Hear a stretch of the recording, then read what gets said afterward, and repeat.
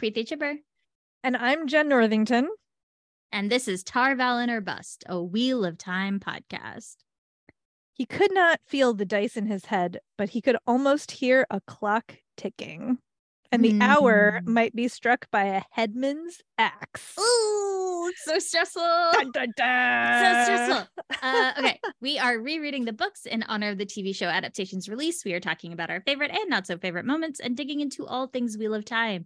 And today we are talking about Winter's Heart, chapters 19 through 24. Oh, fair warning. I have a rant in me about this section, boy. As usual, we have highs and we have lows. Well, so and as usual, the highs involve Matt Cawthon and not much else. And Rand. Yes, correct. But not anybody else. Not literally a single other person. Okay, but before that, we have housekeeping. So I know we've said this in the Discord, but I couldn't remember if we had said it anywhere else. We are recording our responses to the Wheel of Time TV show episodes in real time, but we are not looking at the Wheel of Time Discord channel. Yep. And we are not talking about the Wheel of Time until the strike is over, either in the Discord or publicly or whatever. Yes. So this is just like continue chatting amongst yourselves. We know that you're chatting. You're good to chat away, chat. We will talk to y'all about it once we actually can release episodes. Yeah, the second a deal is reached and our union friends get their fair deal and get what they are owed, we will release all of the episodes that we are holding on to. That's right. And also the corrections corner, because there's always corrections. Thank you, as always. Thank you to our Discord friends who, because Jen and I have brains like Swiss cheese. Apparently. And it's actually pretty good. It's just that this series is too long. So Tuon is, as I thought, the daughter of the Empress. That Correct. Has been confirmed. That's known. We're still wrong about the Gars. Okay, so for the record, I think I did finally figure it out, but I'm mad about it. And also, I don't care anymore. Who do you think who are they? I didn't look. In the Eye of the World, where they have those. Just kidding. Exactly. Just kidding. Yes. Forsaken, yeah, Agenor and Belthamel. Something like that. Is it them? I think it's them now. All right. I don't actually know. And there's this going to come up again later. Like, is it a mystery for a reason? Or is it just a mystery to torment the readers and be like, well, you figure it out? I'm saying, like, from an authorial standpoint, is there a point at which keeping things a mystery is not actually serving the plot? It's just serving to piss your readers off. Yeah. We got, like, what's the function of it not being clear who they are? We don't know yet. Maybe there's a function and maybe there's not. I'm starting to lean towards there's not a reason. If we can get there through process of elimination at this point, which the Discord says that we can. And that a lot of, what's funny is sometimes when we have our questions, the answer will be in an interview. Robert Jordan made it clear that, which is frustrating, like after the fact, having to clarify what you meant. To me is, I don't want to, like, fail is a very harsh word, and that's not what I mean, but it's a misstep. It's a miss in the work. It's a miss. So yeah. All right. The Gars. Yeah. I don't care anymore if I'm wrong. You can tell me if I'm wrong, but I don't care, because it's like so annoying to me that this is such a mystery for what reason I don't know. This is related to and also this show has ruined my ability to read like a normal human. I just want you to know, Preeti, I blame you entirely for this also. It's all your fault, because I'll be like reading like a normal human, and then all of a sudden I'm like, oh, that line, and I'll like highlight, and then like, no, I'm not going to talk to Preeti about this line. Or then I'll be like, oh, this character is getting sent there because the authors need this thing to be set up for the night. I'm like, no, I cannot do it now. Welcome to my life. I hate it. Terrible. It's not what I was going for. That's so funny. I'm so sorry, but also you ruined me.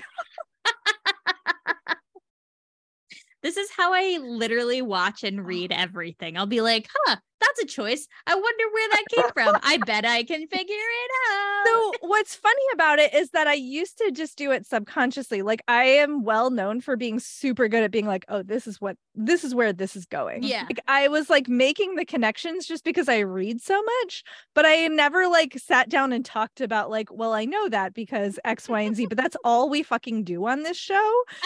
And so now it's all conscious. And I much preferred it when it was subconscious. Can I just say? It's really annoying. But also it's probably going to make me a better editor. So like, it's going to make you a better editor. Yeah. And I feel like it's fun. Like I will say it doesn't take me out of the experience of watching or reading something. Maybe I'll get used to it. Yeah. It's just another layer. Yeah. I have to work on that. All right. Okay. You have exciting news. No. You have exciting news. I forgot. Yeah, I forgot we do this first now. I had an announcement happen this week. My debut YA rom-com, Biometa's Romance Revenge Plot, is coming out next year. You can add it to your shelves on Goodreads, and please do it because it makes publishers very happy. And maybe they'll work really hard then on promoting it. So Biometa's Romance Revenge Plot. Check it out on Goodreads. I'm so excited for you. This is so exciting. Thanks. So excited. Pretty excited. I've been working on this book for like 5 years. Yeah, this is the book you quit your full-time job for. Yeah, this is when I was like, I want to write the book of my heart. And it's a very snarky, fun little rom-com. So yes. Let's do it. Let's do it. Okay. Now we can talk about chapter 19. We can start with chapter 19. All right. We're still with Matt. Yes. He is going to check on his money. Right. He was feeling very panicky, like randomly panicky, like checking on his things are still at the Wandering Woman. These are my things. The diamond is my things. I'm sorry. No, Matt is not. He's not Roman Sionis. That is very funny though. These are my things. These are my things. But he is worried about his things. He's worried about his things. And we got at the end of the last chapter, it was like the perfect line to end on. Like, why didn't the dice warn him? Like the bloody dice didn't warn him. So it felt appropriate to start. So like we know that this is going to be stressful, and Robert Jordan keeps I will say the tension building in this chapter is so good. It's real good. He's so good at it. Yeah. Because after that line at the end of 18, all we're doing is waiting for the other shoe to drop. Yes. But what's great is the other shoe just keeps dropping. It's not like a moment. It's like it's like dominoes. Yeah. It's great. Yeah. So okay. So he's headed to the Wandering Woman. When he gets there, the innkeeper, Mistress Annan, is out and nobody else knows. So he has to make up some fake excuse to hang out until she gets back. It's so funny though, because he's like, I just want to tell the chef how much I miss her food. Just let me do this. And the innkeeper's daughter is sort of running things. And she's like, you don't fool me. There's something you're up to something but they're short-staffed and everyone's filled to the brim because of the Saint-Jean, and so she doesn't have the attention to spend. But what's great about this is it's when I say the shoe keeps dropping, it's every little thing feels like it's gonna bring about something terrible. So even the little thing of Mara being you can't go in, I was like, oh god, he's getting stalled. Oh god, what's gonna happen? Yeah, totally, absolutely. And the inn is full of Shanshan, so you're like, oh no, what's gonna happen with that? He's the only non-Shanshan person in there. But then so he goes into the kitchen where he is friends with the cook, because of course he is. And so he charms her, and she gives him gilded fish or whatever. And he is just hanging out. And he starts to feel why did I do this? This is so silly. Maybe I'll go check on Aludra. Maybe I'll do these other things. This is absurd. Right. And he's like, he finishes up his fish, but then Mistress Anand comes in the door, leading someone else. And it is an Aes Sedai. So stressful. You were so, he does say there are no Domine or Seldom in the common area when he gets there, which was pointed enough that I feel like I shouldn't have not expected this, but I was too busy being stressed out about God knows what might happen. Like chef's kiss, Robert Jordan. Yeah. So it's an Aes Sedai because we remember Mr. Sonnet, of course, like has great respect for the Aes Sedai. And it's Jolene Maza, who I was like, who? Same. I had to write it down because I was like, I made a joke on Blue Sky because I feel like every chapter in this section I would start it and I'd be like, who? Yeah. Like, it was the Mariah Carey gift. Like, I don't know her because that was literally every single POV that wasn't like Rand's. I looked up so many people. So yeah, Jolene is one of the Aes Sedai who, prior to the fall of Ibu Dar, was in the palace. And there was that whole sequence. I had to remember this whole thing for any of this to make sense. Where Mat gets like stuck in the hallways between two different groups of like white Tower Aes Sedai and Egwene's Aes Sedai, and he like somebody puts a note in his pocket and he's like trying to get Elaine and Nynaeve like to like run away with him, and they're like no we're gonna go look for this ter'angreal and you're gonna help us, and he's like, no, we gotta get you out. So she's one of the Aes Sedai from the Aleida. White Tower. She's an Aleida Aes Sedai. Yes. But he's just like, well, that's not great that this Aes Sedai is here. And they go into like there's all these like, at first Anand is like, okay, we have to get her safe, but then before they can actually do anything, there's like this big commotion and Mat immediately starts moving. Like it's like he just grabs Jolene, pulls her onto a thing and like puts her on his lap essentially, and it's the classic like fake out, pretend that we're making out because nobody wants to look at us if we're making out situation. Mistress Anand proceeds to have this entire conversation with the Seanchan, who it is, but it's Bail Domon. Bail Domon, who is the Sojin to the Seanchan Egeanin. Yes. Who is the one who shows up, who was the Seanchan in Tanchico, who made friends with Nynaeve and Elaine. I have so many thoughts on what's going to happen later. And I love Mat being like, that Sojin looks kind of, and I'm like, it's Bail Domon. It's obviously Bail Domon. It's an Ilsner pirate. Yeah.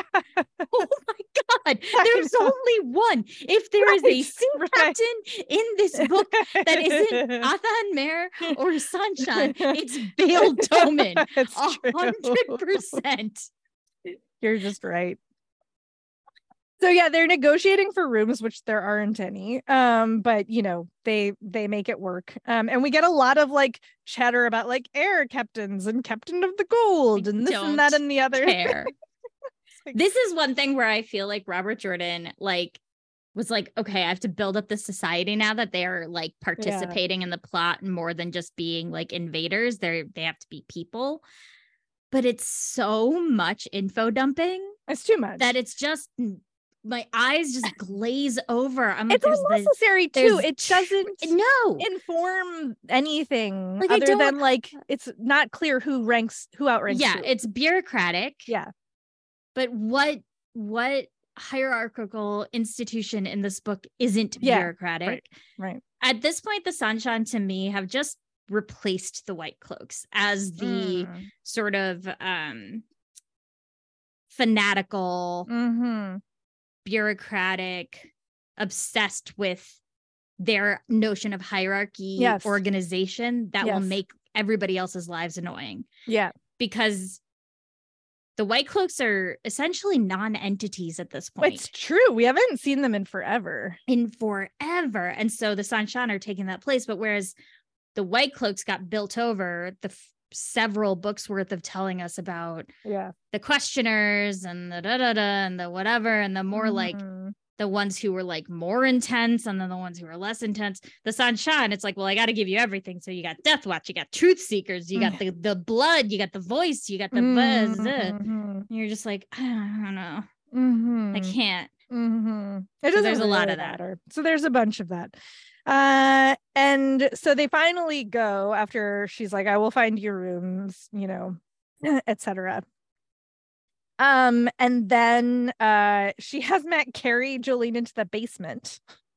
Because Jolene, I will say this is one point where they made it, I felt okay about like what the way Jolene was acting, because it felt in line with the terror she would be feeling. It didn't feel like a woman being weak. It felt like a very earned character moment for this Aes Sedai freaking out and sort of like I think Mr. Anand says, or Matt, I can't remember who says at one point, like there was like, this is inevitable, essentially, like this is going to happen. And it's just, she's emotional. Right. Well, yeah, I mean, she's literally on the run for her life, you know, to not become enslaved. And so she is freaking out. Like sobbing into Matt's shoulder. And so yeah, Matt's like, so you're like in the hiding Aes Sedai business right now? And Mr. Sonnen is like, well, I heard that there was still a sister in the city, so I found her first. I couldn't leave her. And yeah, she's been in hiding ever since the Seanchan came. Her warders had to keep moving her. And she's like, you are gonna get her out of the city. Yeah, I mean, Matt keeps making allusions to like he owes her a debt, and he like obviously he would save anybody, but he owes, you know, Jolene. And so I joked about this in the Discord, but like Matt is that gif of Bob from Bob's Burgers where he's like, fine, I'll go, but I'm gonna complain about it the whole time. Yes. And this whole sequence perfectly illustrates that, where he's just like, okay, I'll do it, but it's gonna be annoying and terrible and I'm gonna hate it. And so he tries to talk to her. Yeah. And Teslin, who is the other Aes Sedai with her, did get caught by the Sanshan. Yes. But this debt thing though, this is important. He like is saying to her like, well, I'm in your debt, so of course I'll help you. And she's like, you're in my debt? And he's like, yeah, you know, the note. And then he's like, the one you left on my pillow.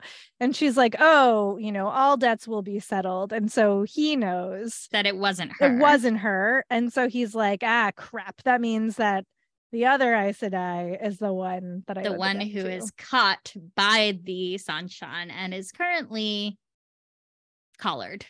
Yep. But he's still like, well, I gotta help her though. Yeah. Yep. Because Matt will always do the right thing. Because he will always do the right thing. Always do the right thing. Matt will always do the right thing. He is a very active character. Yes. And so it's so stressful. Like even the language he's using, because he's like, okay, I gotta do it. And then there's this line where he's thinking about it. It's like, so he could put off what he had to do, what he had to do. Jolene had left him with no choice. There's like so much language that's like that in this section of just pushing him and pushing him and pushing him in this way that feels very intense and harried, so that we are feeling very intense and harried as we're reading. Yep. Yeah, so I was like, what is he doing? Because it wasn't all clear to me at this point, like what was happening. So he's back in the palace and he's going up to the top floor, like the quote unquote attic space, which is where they're keeping all of the Damane. Yeah. And he's opening literally every door. This line, and it's like so heartbreaking because he's feeling bad about what he's seeing. These women, and one, like Anathan Mare, is like crying and he didn't know what to do. And then one, he just like sort of looks and then closes it and is like, I can't save all of them. He thought harshly, I can't. Light, but he hated this. And you're like, oh, so I hate it too. It's terrible. So he finally finds the room that Teslin is in. And he says, you put a note in my pocket. Why? And Teslin is like, well, Aleda wanted the girls and I didn't want her to have them. And so Matt immediately knows that it was her. Yeah. Because he didn't tell her what was in the note. Yeah. He just said, you put a note in my pocket. Mm-hmm. And he's like, well, I guess I'll have to help you escape. And she's like, yeah, right. Oh, wait, you're serious? Like, it's a whole moment. I know. She's like, okay. And then she's like, you can't take the collar off. Like, they'll know. And then she sort of realizes that he's being for real and is like, and then there's this like heartbreaking moment. Because like the way the Sanchan stuff is so hard to read. Yeah. And doubly so because I don't think it's accomplishing anything. Yeah. So she's talking about which we know that the way the Sanchan treat their Damane is through breaking them and making them love their masters, essentially. And Teslin has seen this and is like terrified of it happening. And so she basically is like, I love the part where she's like, if you help me, I'll do anything that doesn't encompass treason to the white. And then she stops and she's like, if you help me, I will do anything. Right. Period. Which was awesome. Yeah.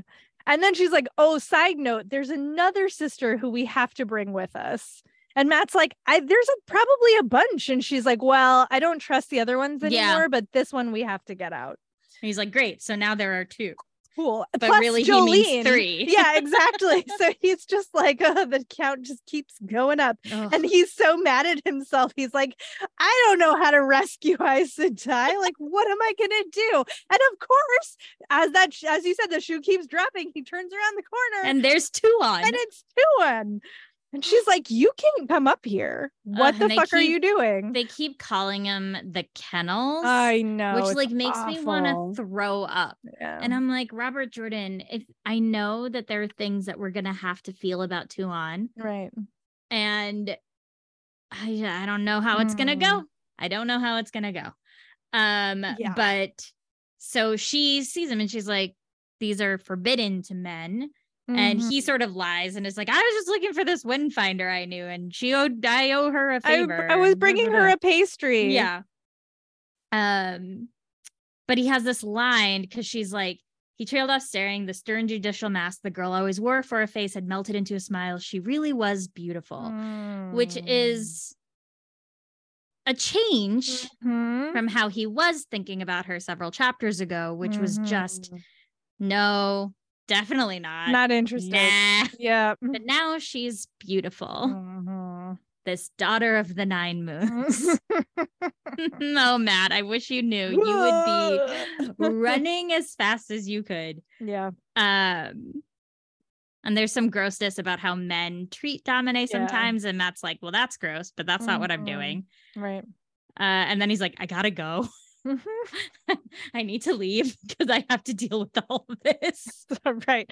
And he's like, I need a schemer. I love this. Like, he's like, where's Tom anyway? I know. Tom? I love it.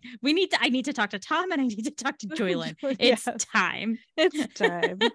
And then we get a flash of him humming an old song, which we haven't had in a while. And no, I missed it's nice to see it back. He's like, for sure. He's humming like I'm down at the bottom of the well, which he remembers at the like way before in all his memories had been called the last stand at Mandanhar. Ugh, I love it. And then that's the last we see of Matt. At least in this section, which is a bummer. Because then, speaking of who?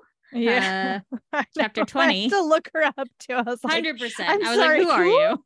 Who? What? Bethamine. Bethamine. God, this whole section. So Bethamine. Yeah.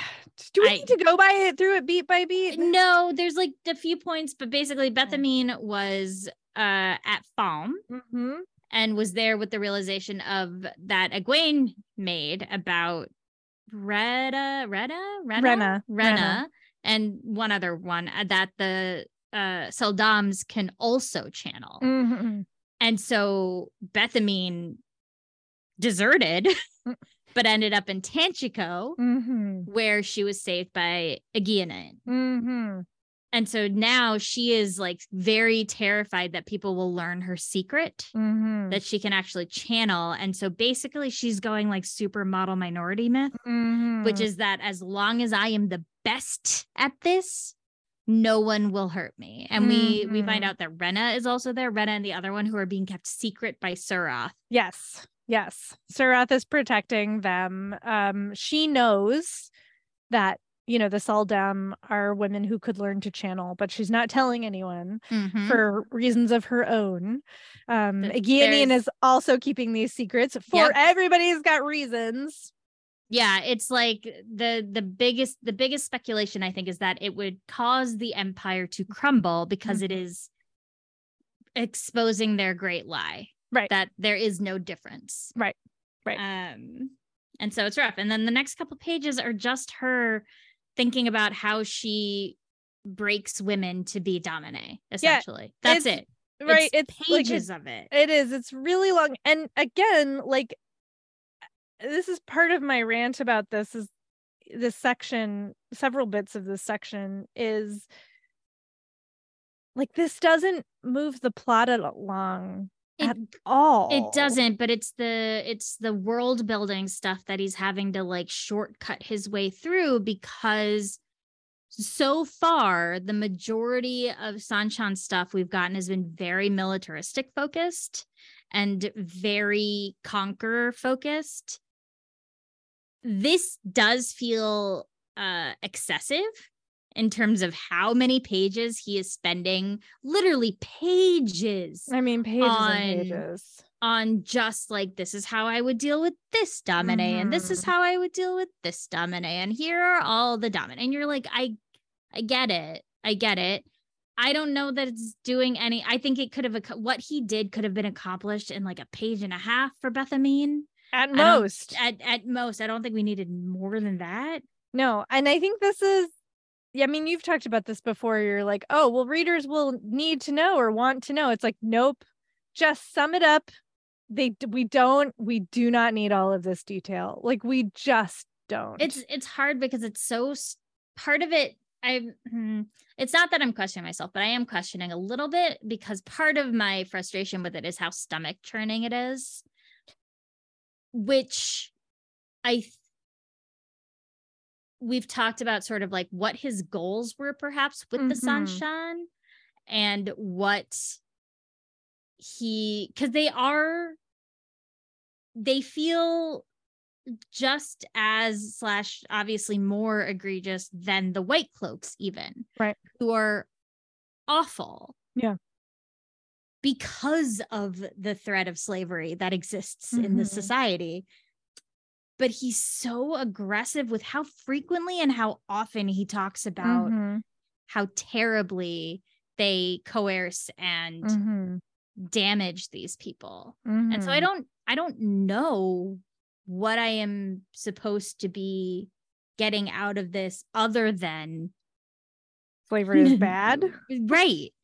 Which, like, I don't need 15 pages of this. But this is what I'm saying. This is not the only section in which this has been true. Like, he will give us pages. I mean, we talked about that horse ride that Egwene was on for like a whole chapter that didn't need to be there. Like, this is not limited to the Seanchan, and it's not because we don't want to read about the Seanchan. But I do think that we're calling it out. But I do think part of it is here. At least I can see a reason for it in terms of, like, again, like doing world building for the Sanshan in Ibudar from the perspective of a Saldam who knows the truth about what's going on.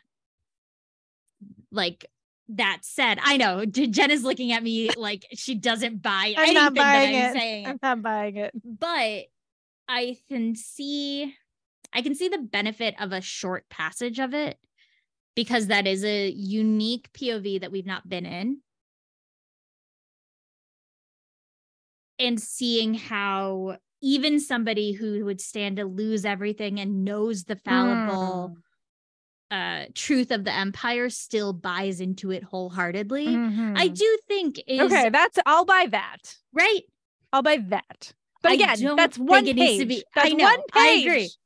It's too much, but I do understand the need for, or I do understand the desire to put that perspective in here because it is new. Okay. All right. I love that I make arguments for things that I don't want to read. You don't want. Yeah, exactly. But I mean, this is why there's two of us. Okay.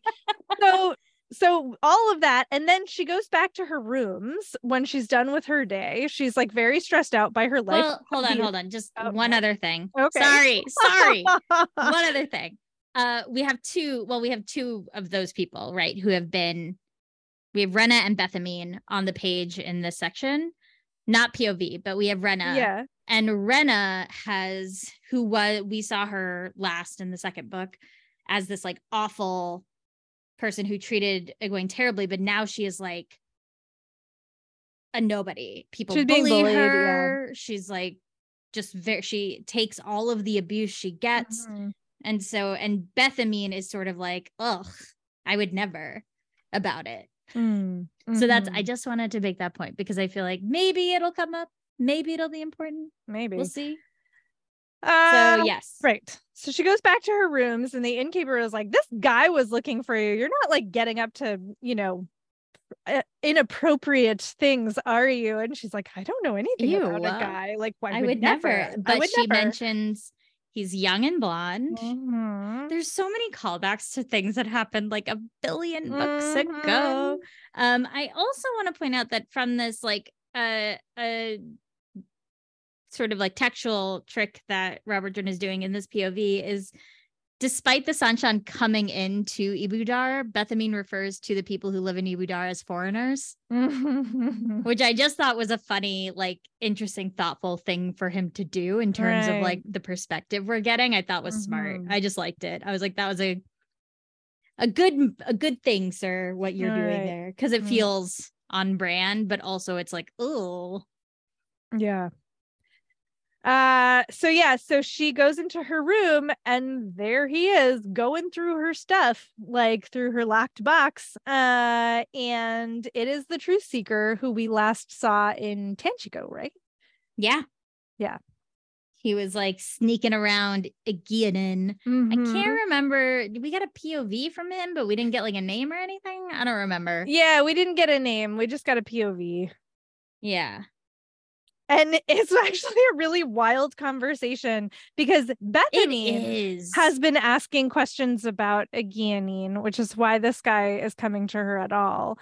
Because he also is like thoroughly convinced that there's this massive plot with Aegeanin at its center, which actually is just like, she's just caught up in events the way that everybody else is. Yeah, he says that she might be the thread that leads him to the true, because he's like, maybe Surath is in on it. Right.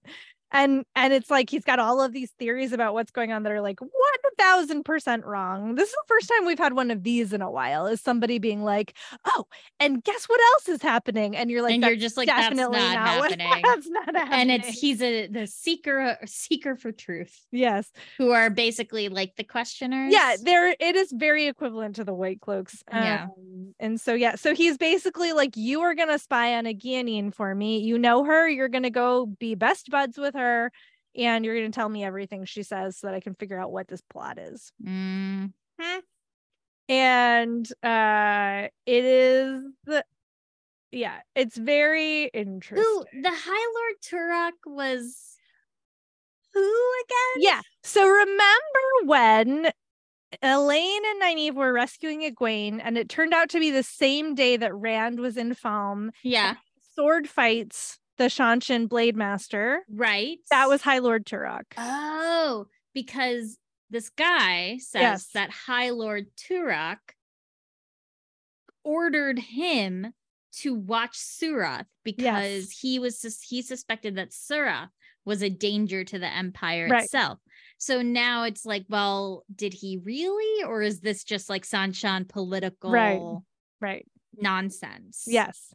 So that's who High Lord Turok is. Yeah. And we saw Padden Fane in his company also. Right. Side note. So. Right. Oh. Yeah. God. So yeah, he's like, go talk to Aegeanin. And she's like, okay. And then to Aegeanin, because Robert Jordan is like, screw you, Preeti. Here's a million Sanshan POVs. Yep. Aegeanin although this line made me laugh. She's like on a bed, just sort of like thinking, and she's wearing this dress, and it goes, the way dresses confine movement, they must be an invention of the Dark Lord. And it's like one step away from like, we don't have pockets because of Satan. Exactly. So yeah, she and Bael are in the rooms, and Aegianine is like very in that cognitive dissonance where she clearly knows that the Seanchan way is wrong, but she's also not ready to let go of it. And she has like been quote unquote forced by circumstances to buy Bael Domon. Yeah. So nobody else would buy him, but she still thinks of him as if he were her property. Yeah. So like it's very cognitive dissonance. I will say it's like to your point of the cognitive dissonance, it's like it's very apparent in the text that like she puts herself in the role because she thinks it's the thing she's supposed to do, not because it is the natural instinct of what she should be doing. That's right. Yeah. But I think the big thing is that she fucking gave the male Adam to Surath. Yes, that's what's important, is that Surath has the male Adam. I know. I forgot. I was like, I completely forgot the part where Nynaeve like hands that to a Seanchan woman and is like, go get rid of it in the ocean. It makes me so angry because I remember being mad about it at the time of like, why would you ever? Right. And I was hoping that it was like, no, he wouldn't do that to Nynaeve. He would. He would. And so Surath, instead of dropping it into the ocean, Aegianine. Aegianine, instead of dropping it into the ocean like she was supposed to do, gave it to the High Lady Surath. I am so upset about this. He's like, and I was gonna drop it in the ocean, but then when we got like boarded, this was my only option. And you're like, was it? Yes, was it? You keep telling yourself that. She's telling herself a lot of things. She is in this section. And again, I don't think we need to go note by no, we don't note. have to go note by note. I do hope that because there is this focus on, it's so clear how much she's lying to herself. Like it's not, this is not supposition. This is not assumption. Like Robert Jordan makes it excessively clear that she's lying to herself. Like she will think things and then act in a different way. That I hope that means she will somehow have to be redeemed and deal with this in a way that doesn't impact Nynaeve at all. Right. We can only hope. So then Bethamon comes in. After some like weirdness with freaking Bael, where she's like, I'm gonna marry him. Except that I'm not, because I can't afford a ship. Well, I could afford a ship, but I don't want to buy him a ship. I mean, I can't even. I can't. I know. It's just, but this is what I mean, is that she has all that, and then it says before leaving Tanchico, she decided to marry him. One of those lightning decisions that had made her reputation. So it's like she has all those thoughts, but then she's like, but I did decide. And then also she's like, but I could never marry Sojin. Like she just goes back and forth between. It's so annoying. The two. So then Bethamine comes in and is very like worm tonguey. Yeah. Is that I didn't read it that way. Not in the like I'm trying to like take advantage of you, but in the like sniveling. Oh yeah. Part of it. Enough. Yeah, so she basically is like, listen, this truth seeker is after you, and Aegianine's like, I don't do anything, and Bethamine's like, actually he thinks there's this whole conspiracy. And she's like, what? But everyone's like super afraid of truth seekers. Yep. So even if he's wrong, because like Bethamine basically is like, he wants me to follow you, which I will admit I did not see coming. No, but also this could be a double cross. Like this could be her she's smart like enough for that. No, because at the end of her chapter, she like is like, listen, I'm not friends with her, and she's gonna be suspicious of me, so like tell me how I'm supposed to make friends with her. And so I could see him being like, tell her like this is what we're gonna do. You're gonna tell her so she won't suspect, and then you're gonna do the thing that you're telling her you're not gonna do. So which is tell me everything. But she didn't tell him the big thing because she can't. That's where I'm hesitating. Exactly. Because the thing that like Aegeanin actually holds the most important piece for Bethamine. Right. And Bethamine needs that secret to stay a secret. Exactly. So she actually has to work with Aegeanin to like figure out what to do about this true secret. Yeah. And she's like, what if he had an accident? Aegeanin's like, yeah, that's not what we're going to do. I did love this line where she's just like going through all of the thoughts of like what Bethamine said. And she's like, none of this is just meeting them was chance. Like, it's not illegal to have conversations with Aes Sedai, right. But she ends it with like the Dark Ones was coming to steal her eyes. Yes. Which made me laugh.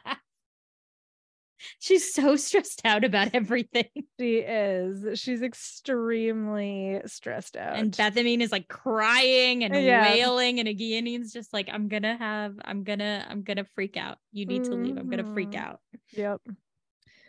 So Bethamine goes, and Bayle Dommon's like, I can kill him. She's like, no, you can't.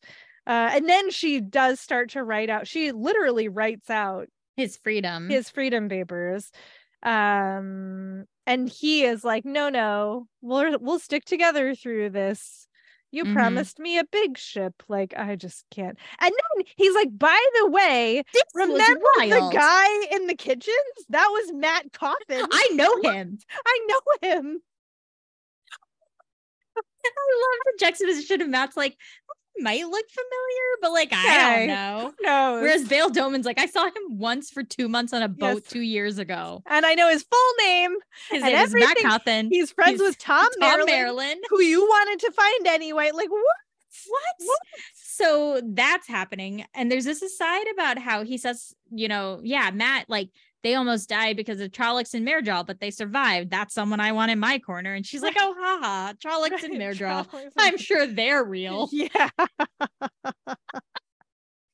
Oh, man. But she says, Aegeanin's breath caught. Merrilin was a clever old man, a dangerous old man. And he had been with those two Aes Sedai when she met Bayle. What did I don't remember what he did that she knows he's dangerous. I mean, it doesn't really matter. No, I guess, I don't remember either. But basically this chapter ends with her being like, find them. And I'm like, well, this can't be good. But maybe this is how. Well, this is how Mat and the Aes Sedai are going to leave, right? Yeah, exactly. Because they're going to get a boat and they're going to get the hell out of there. And they've got the one sea captain in the world who's not Athenmere or literally Bayle Dommon is the only sea captain who's not of those two. He's like Spider George. He should not be counted. I know. Every time Robert Jordan's like, I need a boat captain. Bayle Dommon. Let's go. And then a map of Far Madding, and I was like, fuck you, map. Really? I went to the front map and I was like, where is Far Madding? I just like don't care. Don't care.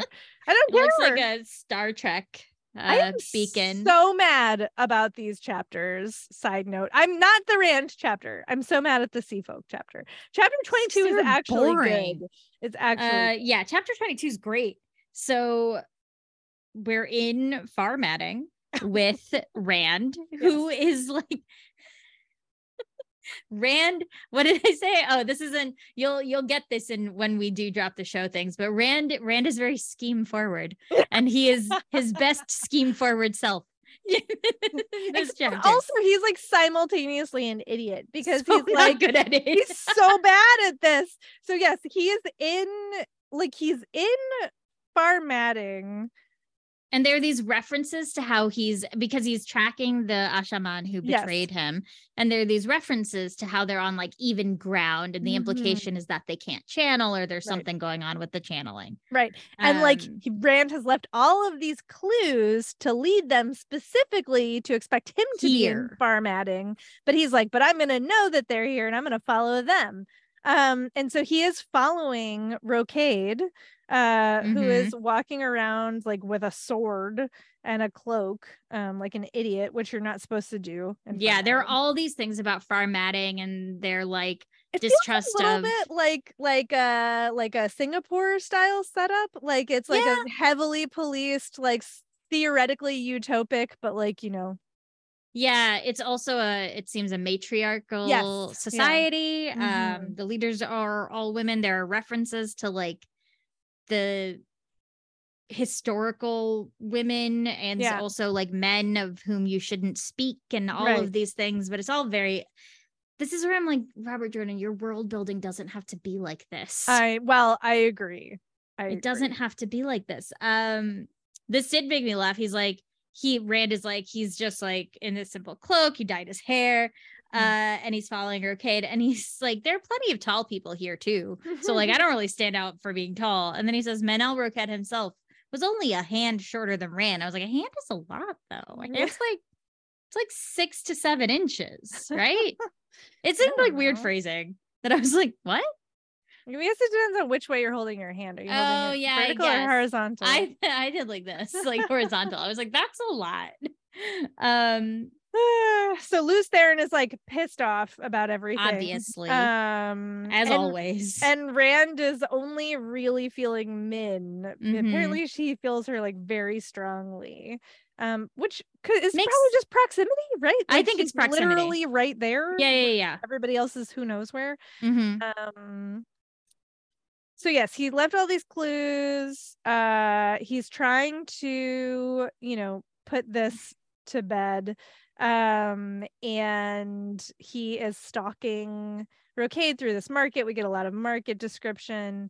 As usual, then all of the sudden, he gets the wave of dizziness and a face fills his vision. He staggers. We don't know why. And he runs into this guy who has a scar in his face from like, maybe he's going to come back. Who knows? Well, we also have this like Lews Therin going, how many will we 3 kill before the end? I wonder. Yeah. And I was like, oh shit. Right. I remember this from some other discussion where there's another person in there. Like there's a lot of people in Rand's head. Yeah. Like at this point, literally Lews Therin, unnamed number 3, Alana, Min, Avienda, Elaine. Right. Like Rand, my poor boy. And Rand himself. Poor Rand. And I love that it's like he was not worried about the dizziness or whose face it was that he half saw when it struck. I'm like, really? You're not worried? I'm worried. I'm worried. Yep. Oh, truly. So in the meantime, he's like sort of lost track of Rocade. So he's like, oh, I have to be careful. But then he like spots him again and he's not careful. He goes like running through. I know. I mean, he's such an idiot. And then he's like, one of the guards is like, what are you doing? Like very suspicious. And Rand's like, oh, I'm just looking for my friend. nothing to see here, buddy. It's so, I mean, I just can't even. It's a little silly. So he goes down this alley and like, surprise, it's a fucking trap. Yeah, like no doy. He's like spends like 4 pages being like, he doesn't know, he has no idea. Right. I've got the jump on him. Rand is the least sneaky person in the world. Then I did like this fight scene. I thought it was fun. The fight scene is so good. The fight scene's so good. So good. Rocade is like waiting for him in this alley, and he's just like, haha, I baited you like a pigeon. Right. You could run. And I'm like, have you met Rand? Have you met Rand al'Thor?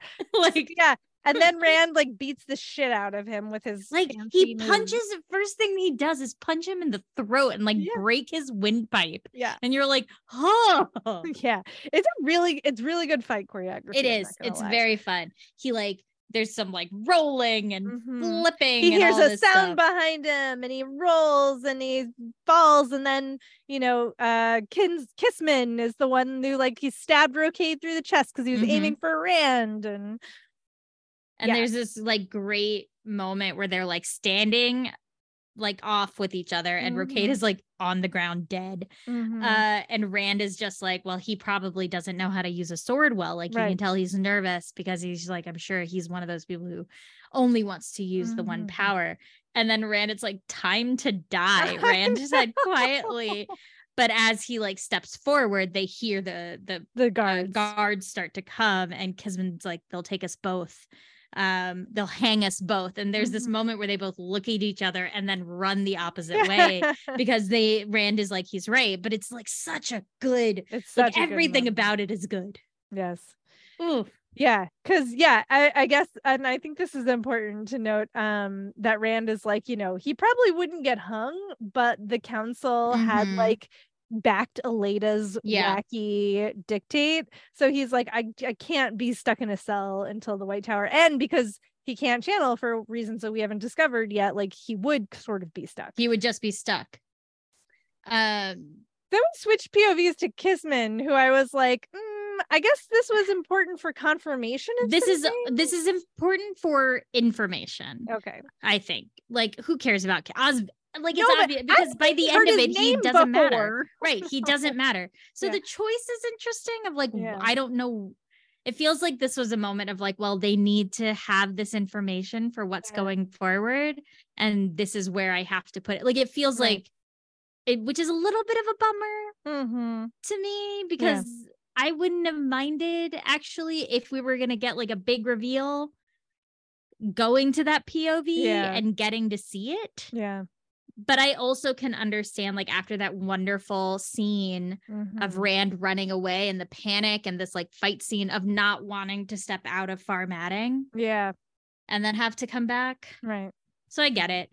But so Kisman is like so upset because he's like, that idiot Brocade talked me into this. And he's like, he wanted power more than glory. He wanted to rule Tyr. They had all promised that he would live forever. And then I loved this though, like kill him, the Mahale had ordered before sending him to Cairhien. Like kill him, Damandred had commanded later. And still Moradin had said, kill him if you must. It's such a great scene. Yes, it is. So good. It's really so good. Like that's I get why it's in this POV, because you get that wonderful stacking of like, we know the shift happened obviously because we saw the Moradin thing, but seeing the sequential like Mazerum Tame, right, Damandred, Moradin is so good. It's good. And delicious. It's clear that like they're all sort of working independently too, which is important information. So like we suspected, and now we 100% know that Time like ordered the assassination, probably to control the Black Tower, but like, does he have other or ulterior motives? I don't know. We don't know. We know that he understands the weight of the final battle, or at least knows how to speak as if he understands the weight. So it is a question worth asking of for someone who clearly knows how to speak about the last battle. What is in it for him if Rand is going to be dead? Right. If you kill the dragon. Right. So he's like mulling over all of this. And then suddenly somebody has slashed his arm with a knife. And says he belongs to me. Oh. And then the wound turns black, and then Kisman dies. So we know it's Padan Fain and the dagger from Shadar Logoth. Wait, no, what? Yeah, it's Padan Fain. It is Padan Fain. I got confused. I'm going to tell you. It was. I'm going to get. We're going to talk about it in a minute. Oh, okay. I got confused. I thought it was Luke. No, because there's this whole other thing with Luke. Yes, but no, I think this is clearly Padan Fain, right? Because we know. You're right. Because if he says he belongs to me, and we know that Padan Fain is obsessed with Rand. He is. Where was the last time we saw him? Oh my God, I don't even know. It's been a minute. Yeah, I think it was when Rand went to see the rebels, and it turned out that Lord had Padan Fain as one of his attendants. I think you're right. Which was like 3 books ago? No. 2 books ago? I think it was last book. Was it the last book? Maybe so. Because that's when he meets Caroline Damandred. Yeah, Damandred. Exactly. Damandred. I still am a little confused. Like, I don't think you're wrong. But I do think it's weird that he dies from this poison, and then there's a whole section where Luke kills someone with poison. But it's different people that he's killing. I know it's different. He's killing a couple. But I still think it's weird. Well, I think this is Robert Jordan like stacking peril on top of peril on top of peril. It is, but it's like, it's not enough that the Ashaman are there, and it's not enough that one of the Ashaman is a dark friend, but also it's specifically the use of like fast acting poison, right? But there's nothing else in. Well, okay, let's get to it, and then we can argue about it. Okay. So we're still with Rand, and we're back to Rand, and he goes back to the inn where. Wait. The last thing is the last hit. Oh, this is the other thing. This is the other reason is, Kisman's last thought was that one of the chosen had decided to punish him, but for what he could not have said. I thought that was just misdirection, like because of course he would think that. Okay, well, like okay. So yeah, back with Rand. Okay. So Rand goes back to the inn where he and Nynaeve and Lan and Min and also Olivia are staying, which I was like, when did that happen? Well, she ran off, but I guess when did Nynaeve find her? I don't know, but I'm glad we didn't have to see it. Well, I'm not gonna lie. I'm so confused about it. But he sees. First, I forgot that Nynaeve and Lan were with Rand for a second. And so when he's like, Lan is at a table, I was like, oh, hey. Lan. Hey, Lan. It took me a minute to be like, wait a minute, what? And then I was like, oh, right. They're all together. They're all together. Now. Yeah. There was a lot of confusing interactions, though, in this section. Yeah. So, Rand basically does the like, meet me upstairs, like with his head and eye movements. And Lan's like, okay, got it. And there's like men's common area and like women's common area, and again, because Robert Jordan thinks the way to like equitable sexism is to just swap and like the same. Who's oppressed? It's fine. Rand sort of like Min, Nynaeve, and Olivia, what's her name? Olivia. Are in this other area, and Rand is like, wife, I need to speak with you upstairs if you please, or whatever, to Min, and there's some snarkiness, but like everybody listens and they go upstairs. It's just a lot of way to be like, this is what this society looks like, and it's also annoying. So once they're all gathered, he tells them the stories. He's like, well, at least one of them is dead, but now we gotta go. But now we have to leave. But here's what's confusing is, so like the first confusing interaction is Olivia is clearly like trying to bait Nynaeve, and like Nynaeve won't be baited by her. Yeah. And Rand's like, oh, it's weird. It seems like she wants Nynaeve to be annoyed. Right. Okay. So that was weird. Yeah. I don't know what that's about. And then like, I didn't really understand, like, Rand is like, do you not get it? I got ambushed. Kisman got away. He knows where we are. We have to go, because everyone's not acting as like harried as he would anticipate. And Nynaeve's like, yeah, I heard you. Help her pack. And you're like, what? Yeah. Why is everyone acting so weird? Yeah, I don't know. I mean, I think it's supposed to be, again, like the stupid character assassination that he's done to Nynaeve is like, it's something to do with like the way that they're talking about husbands, because Min makes some joke, and then Nynaeve says this thing about like, oh, who would want a man that they can boss around? And then there's this whole like stupid, I literally think that's all it is. Really? I think that's all it is. I hate it, and I think that's all it is. Well, no, because she like, it's so strange, because she's not like, because he says there was no heat in her voice. Was she protesting just for the form of it? So she's not angry. Right. And so she's like, if you want to hurry, like help Min instead of standing around like a woolhead. And then it says she stared at him a moment longer and shook her head before leaving. Yeah. And maybe it's what Olivia says is that you have to let us help, perhaps. But why wouldn't Nynaeve say that? Like, I think there's something going on with Nynaeve that we don't know. Okay. But it's just everyone's acting weird. So like Nynaeve is acting very out of character. But I feel like that's half of, I mean, you're just saying it's deliberate this time. It's yes. I think it's deliberate instead of character assassination. Okay, fair enough. And then there's this very unsettling interaction that Min and Rand have, where Min's like, Rand, you killed somebody, and I didn't feel anything through the bond. Like, you weren't afraid, you weren't angry, you weren't even concerned. And I sort of love like the way Rand reacts. Where he's like, I wasn't angry. He just needed killing. Why would I be afraid?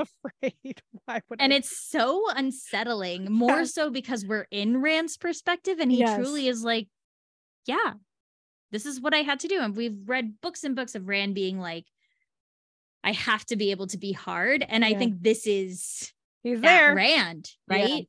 It's very, but it's not the same like Rand who's like, I can't cry. This is very matter of fact, like scary version of that. Yeah. I mean, this is literally what Cerylea and Cadsuane are trying to we do not want this to yes, happen. exactly. This is what we don't want. And Min is like, cool. Yeah. It's like, okay. Well. Right? And he totally misunderstands what she's saying. And he's like, don't worry, I won't let anything happen to you. And you're like, that's not what she's worried about, bro. And then we have this weird moment where he's like, you know, because she's telling him, like, you do have to let us help, like, describe them. So maybe we can ask some questions. Like, you can't search the city. And he's like, oh, I could just draw them, but I can't draw, but Lews Therin can. And it's just like, yeah. And then we get to Isam, which again, I was like, who yeah. are you? And so this is where, okay, so Isam is Luke. Yes. And vice versa. But apparently they're different people who share one existence, it seems. He can step in and out of Tel'aran'rhiod whenever he wants. So one of them looks like Lan and one of them looks like Rand. Yes. Luke is the one who looks like Rand. And Isam looks like Lan. Yes. He can't use Tel'aran'rhiod the way the Chosen can, but he can be there. And so he's like in this room. And he has these poison daggers. Yeah. So this is I see where you're going. Right? Pointed poison daggers. You're a nerd. So there's like a lot of like there's an entire paragraph about the poison. Yeah. Because it's like with the poison, it was unlikely either would have had the strength to shout loudly enough to be heard outside the room, but he wanted to make this kill his own in a way the poison could not grant. So he basically like kills them and then like stabs them again. Yeah. Then he wipes the daggers clean and he's careful because he's like, I might have all these gifts, but poison immunity is not one of them. We find out that he like likes to kill people. He kills. Who are the two Aes Sedai that he killed in Tyrion? I don't remember. I figured somebody in the Discord would tell us which Aes Sedai he killed in the Stone of Tyr. Yeah, I don't remember. I do remember he killed a gray man in the White Tower. That was the moment when it was Elaine and somebody else. Yeah. Remember, and the gray man gets shot with an arrow, and Shariam comes around the corner and is like, what's that? Yeah, probably second or third. Right? So, but in the meantime, he's telling us that like he's been like he regularly gets hired by the Chosen, etc. This is what I mean. So you have two things from Kisman: is poison and the reference to the Chosen having him killed, and then you have this whole scene with Luke / Isam, being like, the Chosen hire me to kill people and I use poison daggers. Yeah. I don't know. Kind of seems like Luke. And this whole thing was him trying to kill Rand. Right. Because he was like, it wasn't them. But he literally doesn't even know who Rand is. Like there's no reference to Rand in this. He's like, oh, there is the hair is done. But the man was bald, the woman gray. He's like not even saying like it wasn't Rand al'Thor. Like there's no reference. There's no, I just really don't. But it was really funny. He had rather looked forward to killing his nephew and the wench. Oh, well, that's true. That's Rand. Right. Rand is his nephew because Luke is Tigraine's brother. Right. So this is about Rand. Yeah, but I still still think it's Paden Fain. I think it's got to be Paden Fain. No, it's this guy. No, everything points to this guy. I understand why you're saying that, but I think this is a red herring based on the he belongs to me and the way that the poison works. But against Kisman, we have seen that looked before. forward to killing his nephew and the wench, but there was time to pass. Hunting was always a pleasure. He wants to hunt Rand. I still don't think it's him. All right. We'll agree to disagree. Yeah. He became Issam. Issam liked killing wolves even more than Luke did. So I actually was like, oh God, we're going to Perrin. But then we don't. I would have rather. I would have rather gone to Perrin. Same.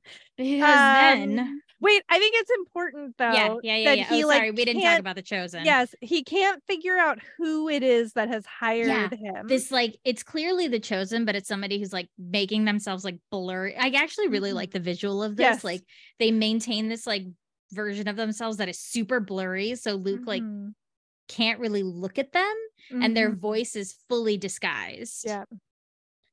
Yep. So that's important. So we don't know who it is. Like somebody's going to like we know that also from Kisman that like, you know, Moradin told them to kill Rand, Demandred told them to kill Rand. Now this other potentially one of them, but probably not. So he says like he says he. So who else is who's there left? There's one of the Gars, whichever one of the Gars. Right. But it's probably not one of the Gars. So who else is left? I can never remember. Well, I don't know how like all the names of the Chosen. Anyway, we don't know who it is. Samael's dead. Robin's dead. Wasn't there another male one who died? I mean, Asmodean's there's like 4. There's the Algernon and Belthamel that we talked about earlier. So what other men are left? Well, I don't know. All right. I can't remember their names, so I don't know. Now to and again, okay, this is part of my question. Okay. Are we in like secrecy for the sake of like secrecy, or is there actually a plot reason for some of these secrets? And like this is the obfuscation of like who did this? Who did that? Who are the Gars? I will say killed Killsman? For the I genuinely think the Kisman is Luke. I think all of the clues, Robert Jordan was excessively clear in telling us that it's Luke, without referencing it directly. That said, but then why not reference it directly? I think the wish for the hunting of Rand. Doing it? I think he thinks he's doing it.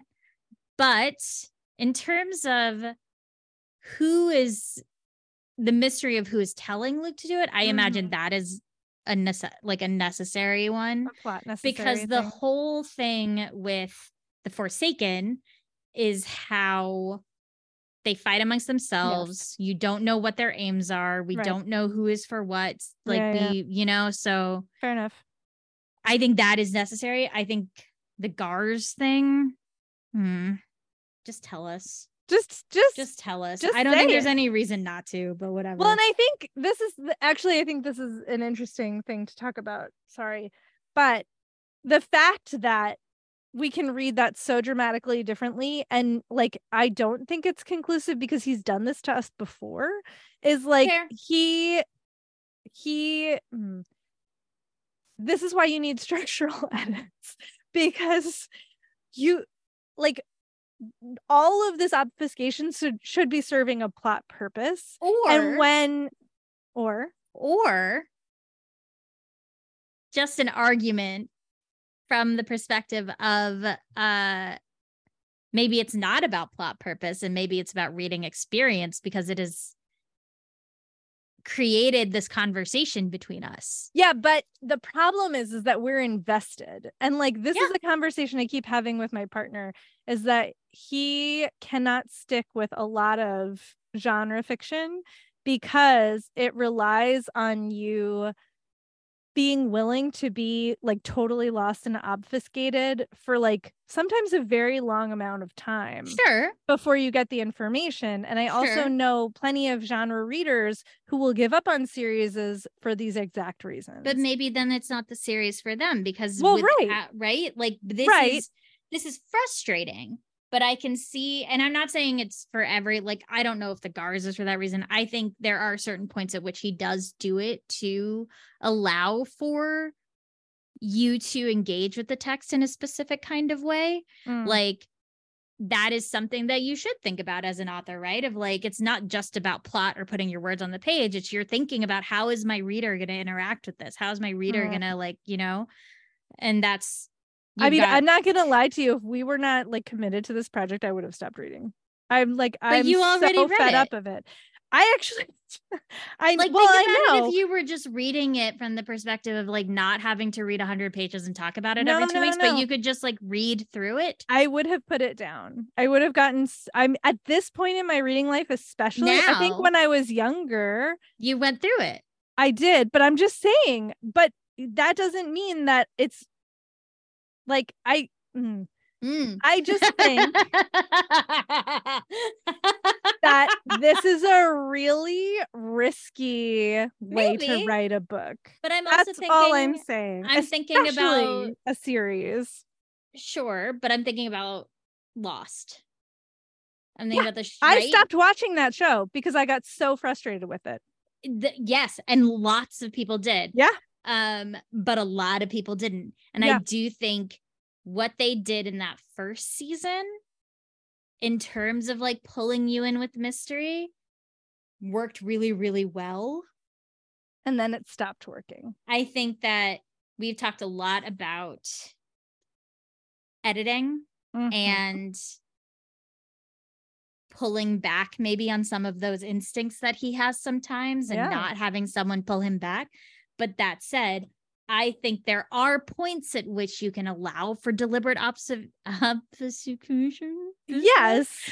There's just it's every page. It's too every much. Page something is obscured. Every single No, I don't disagree with you. But I do think that I feel sometimes like you do disagree with No, I don't disagree with you in terms of like that there is too much of it. Yeah. That I agree with. I do think that like that's why I brought up editing, because I think that's where an editor comes in and it's like, you're doing this, you're leaning on this too much, right? Yeah. But I do think that that doesn't mean that there's not an intentionality there with a thought process in mind of why he's doing it. You know, like sometimes it's like, did you do this? And then you just like lost that thread because there's so much going on in these books.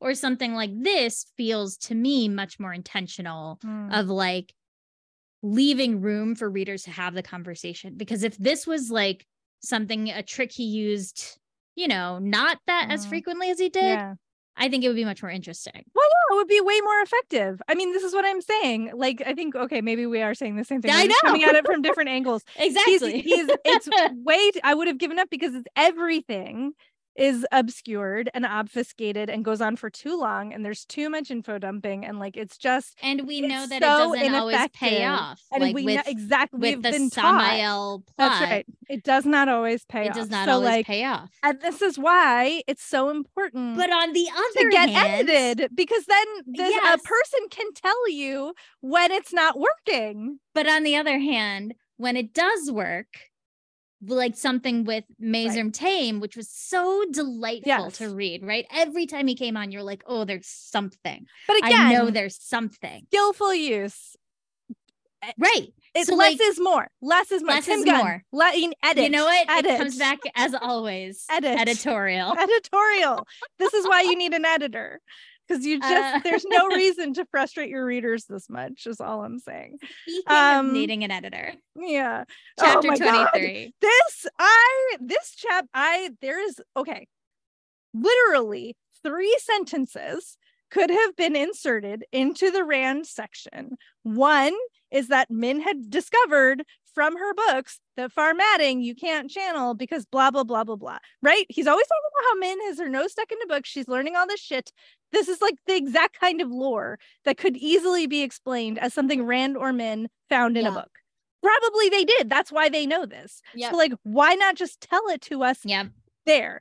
Then it's explained directly contradictorily within like 10 pages what is actually happening with the channeling. And I wouldn't say I'm so angry about it. I wouldn't say that it's contradictory. I would say that it is given a more clear explanation. No, it is clear as fucking mud. And even aside from that, even if we disagree about the explanation, again, like you could have had Lan be like, by the way, Rand, I saw Cadsuane and a bunch of Aes Sedai coming into the city. I don't know what they're up to. The end. This chapter does not need to exist. We don't know that Rand knows that Cadsuane is there. But that's what I'm saying. All this chapter does is tell us where Cadsuane is. And right, but mechanism. I disagree with that one point. Okay, just that one well, that's point, fine. Because I don't think Rand has that knowledge, so why would Lan give him that knowledge? Well, that's what I'm saying, though. Like, if you need to introduce Cadsuane is in the city, there's a lot of other ways you could do it that do not involve this. Right, but not through Lan POV, and not through Rand POV. Well, sure, whatever. But like I hate this chapter so much. This chapter, it was so angry. It was very perplexing, I will admit. I don't think I agree that like we don't think we need to go. I like Shaylin. I need her POV. Why? And it's 2 full chapters of Shaylin POV. So and Shaylin long. is the Athan Mare who was found under the bed and is being blackmailed by the Aes Sedai.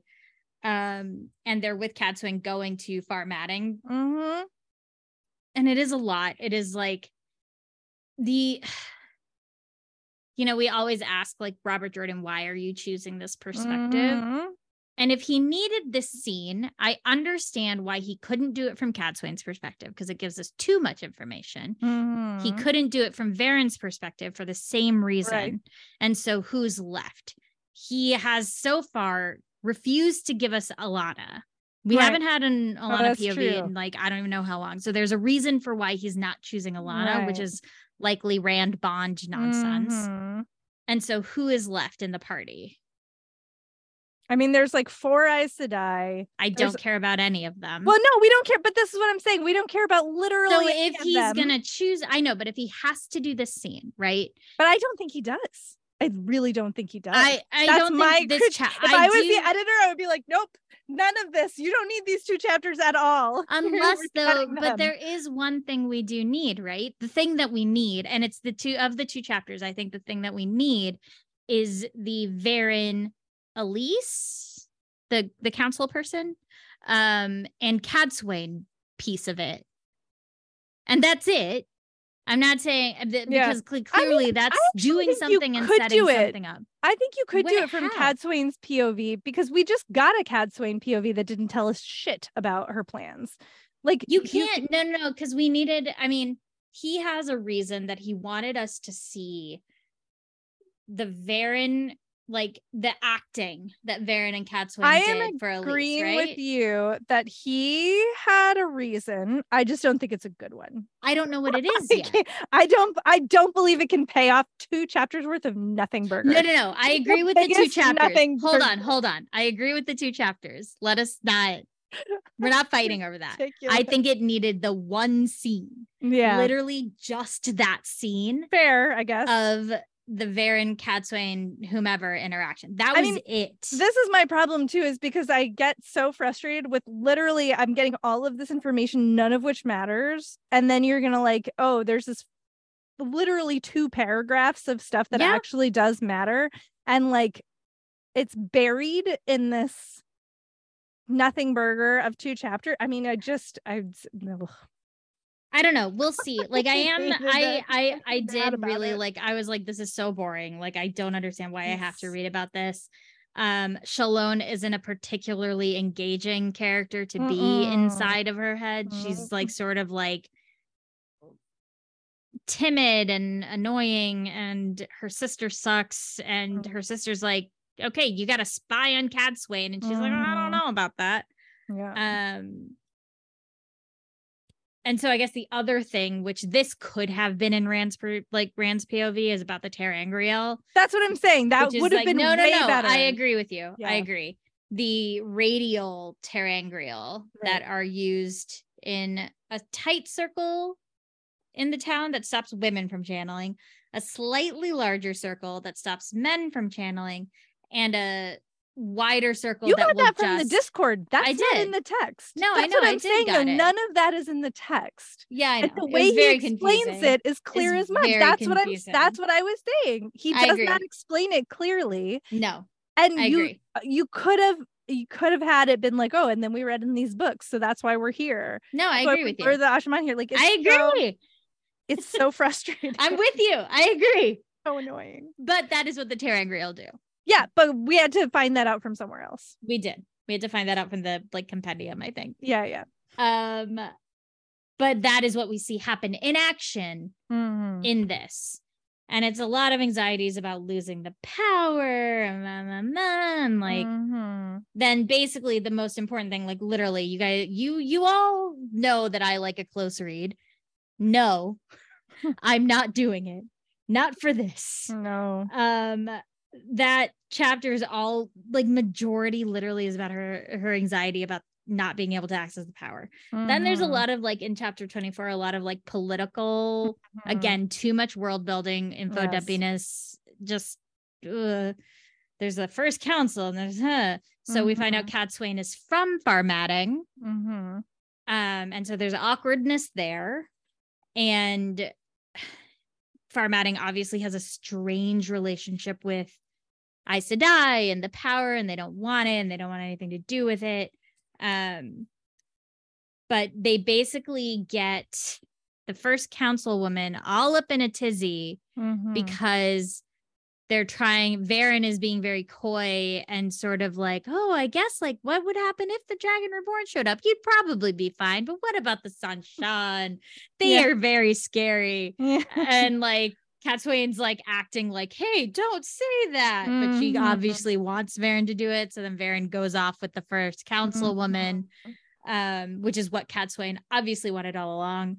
The question is, obviously, they know Rand is there because Alanna can feel it, because she is like very like just looking in the direction of where he probably is, you know?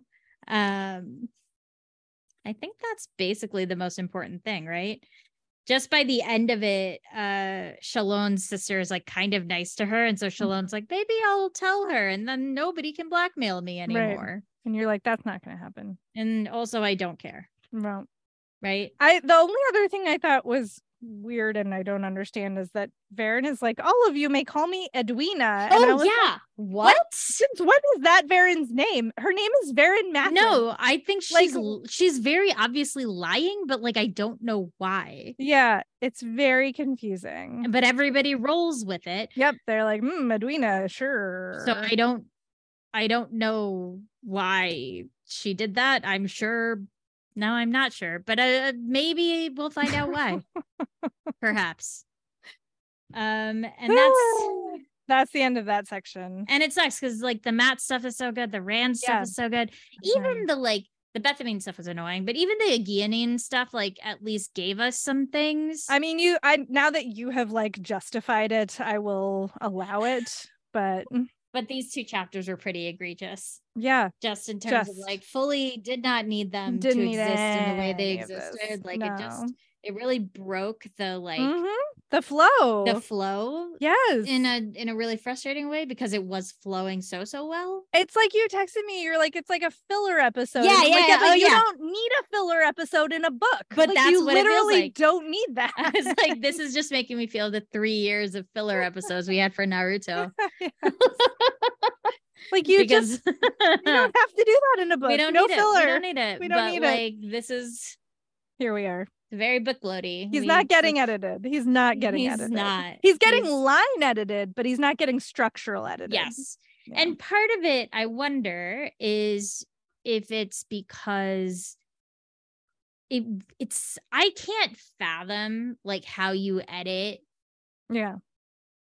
a story like this, because all you can do, which is like, we don't know what the editorial process was like for these books, obviously, but like all you can do as an editor is be like, this seems like you don't need it. But if your author is like, no, in 2 books, this is going to matter.